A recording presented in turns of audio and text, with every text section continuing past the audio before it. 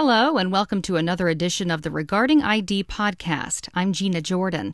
Today we're talking about Walmart's efforts to bring EMV to its checkout lines in the United States. We'll hear from Jamie Henry, Director of Payment Services with Walmart Treasury Organization, about why the giant retailer wants EMV in America and what it plans to do to make that happen. First, let's get a word from our sponsor.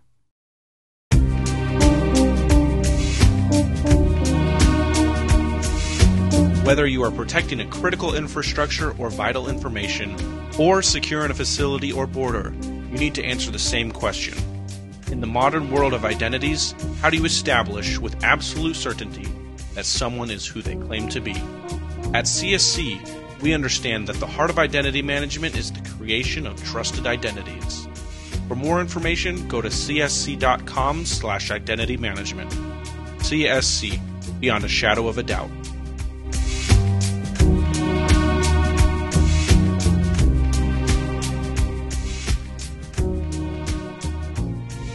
Walmart has plans to bring chip and PIN technology to its American stores within a year. The company hopes major retailers and banks will follow suit since EMV cards are in use in many other countries. Jamie Henry's job includes working with Walmart's businesses in the U.S. and overseas. We're interested in EMV and helping to migrate EMV to the U.S. market for two different reasons. The first is that we view it as a much more secure transaction. So, we want to provide our customers with the most secure transactions that are in the marketplace, and that the chip and PIN technology provides that high level of security for the transaction.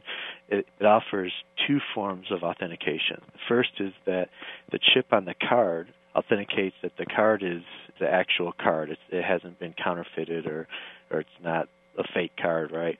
The second piece of authentication that goes along with that is the PIN. And in our view, PIN is a absolutely vital component to the solution, to the chip and PIN solution, or that EMV technology, if you will. That PIN allows the user to authenticate themselves as being the approved or appropriate card holder. And so that chip side of the equation and the PIN side of the equation, it really solves for both the counterfeit card and then the lost and stolen piece, right? So that's really the first point of rationale for why Walmart would like to help migrate chip and PIN to the U.S. The second reason has to do with international travelers. Tourists are coming from places where EMV is well established or mandated, like the United Kingdom.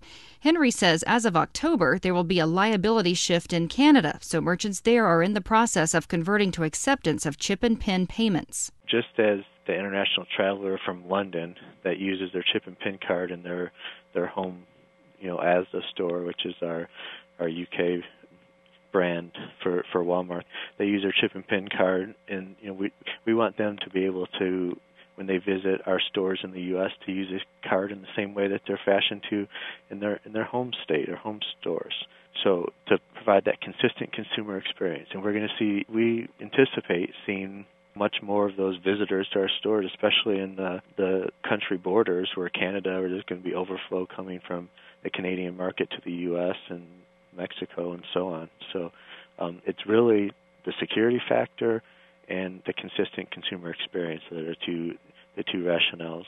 So what will Walmart have to do in order to make this happen in the U.S.? Since the card brands and the banks that issue credit cards don't seem to have any immediate plans to import the technology, Henry says the corporation is trying to encourage others to embrace the change. First of all, we're having discussions like this with you and others in the media to help make our position known and to leverage other stakeholders in the payment environment that would have similar interests. And so, there's been the one issuer so far in the U.S. that's been the first to come out, United Nations Federal Credit Union, that is going to start to issue chip and PIN cards to their base. And so we're excited about that, and we did look at them as hopefully being the first of many. But to make this happen, we're right now underway with the project to allow chip cards to be accepted, or I should say activate chip cards to be accepted within our stores. So we have the terminals right now, the actual hardware that you can put the card into to accept the chip and PIN technology. We need to update those terminals with software, and so that's something that our technology teams are in the process of working on. So not quite ready for the UK travelers, but in the process. Right, in the process, definitely in the scope of projects in the coming year. Cost seems to be at least part of the holdup in bringing EMV to the U.S. Even with all the other countries now using it, Henry says the card issuers just haven't felt the need to take on the expense of a conversion. We understand that. We're going through that right now. We've got terminals in place that we've expended, and we've got code work, there's software that needs to be done that our teams are working on. So, there's costs involved in the system. But right now, our view is that the issuing banks have not been motivated to move on to this new technology and take on that cost, because the fraudulent transactions that are happening right now, the cost of those transactions are passed through the value chain to the merchant in the form of higher interchange fees.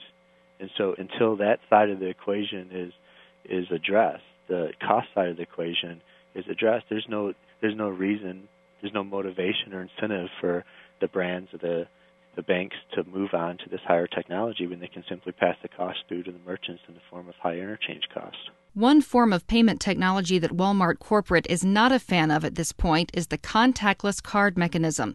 Henry says that method doesn't offer any higher form of security than the mag stripe on the back of the card because it's communicating the same information. He says it's actually probably a lower form of security because there's no PIN required, and oftentimes there's no signature required in contactless transactions. There's no benefit in our view to moving to contactless just for the sake of having contactless. There's no we don't see it being any more efficient at the point of sale as far as speed of lane. It's not that big a deal to tap it against the device versus swiping it through a device.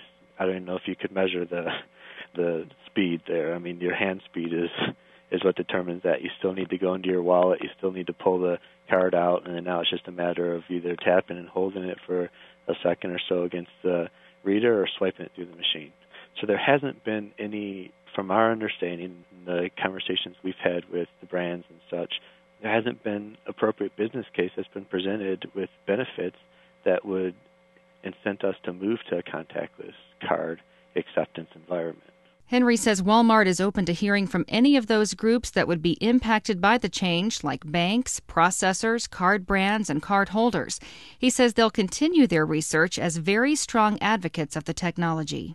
I just want to reemphasize that the chip and PIN, in our view, needs to be just that, chip and PIN. PIN needs to be included.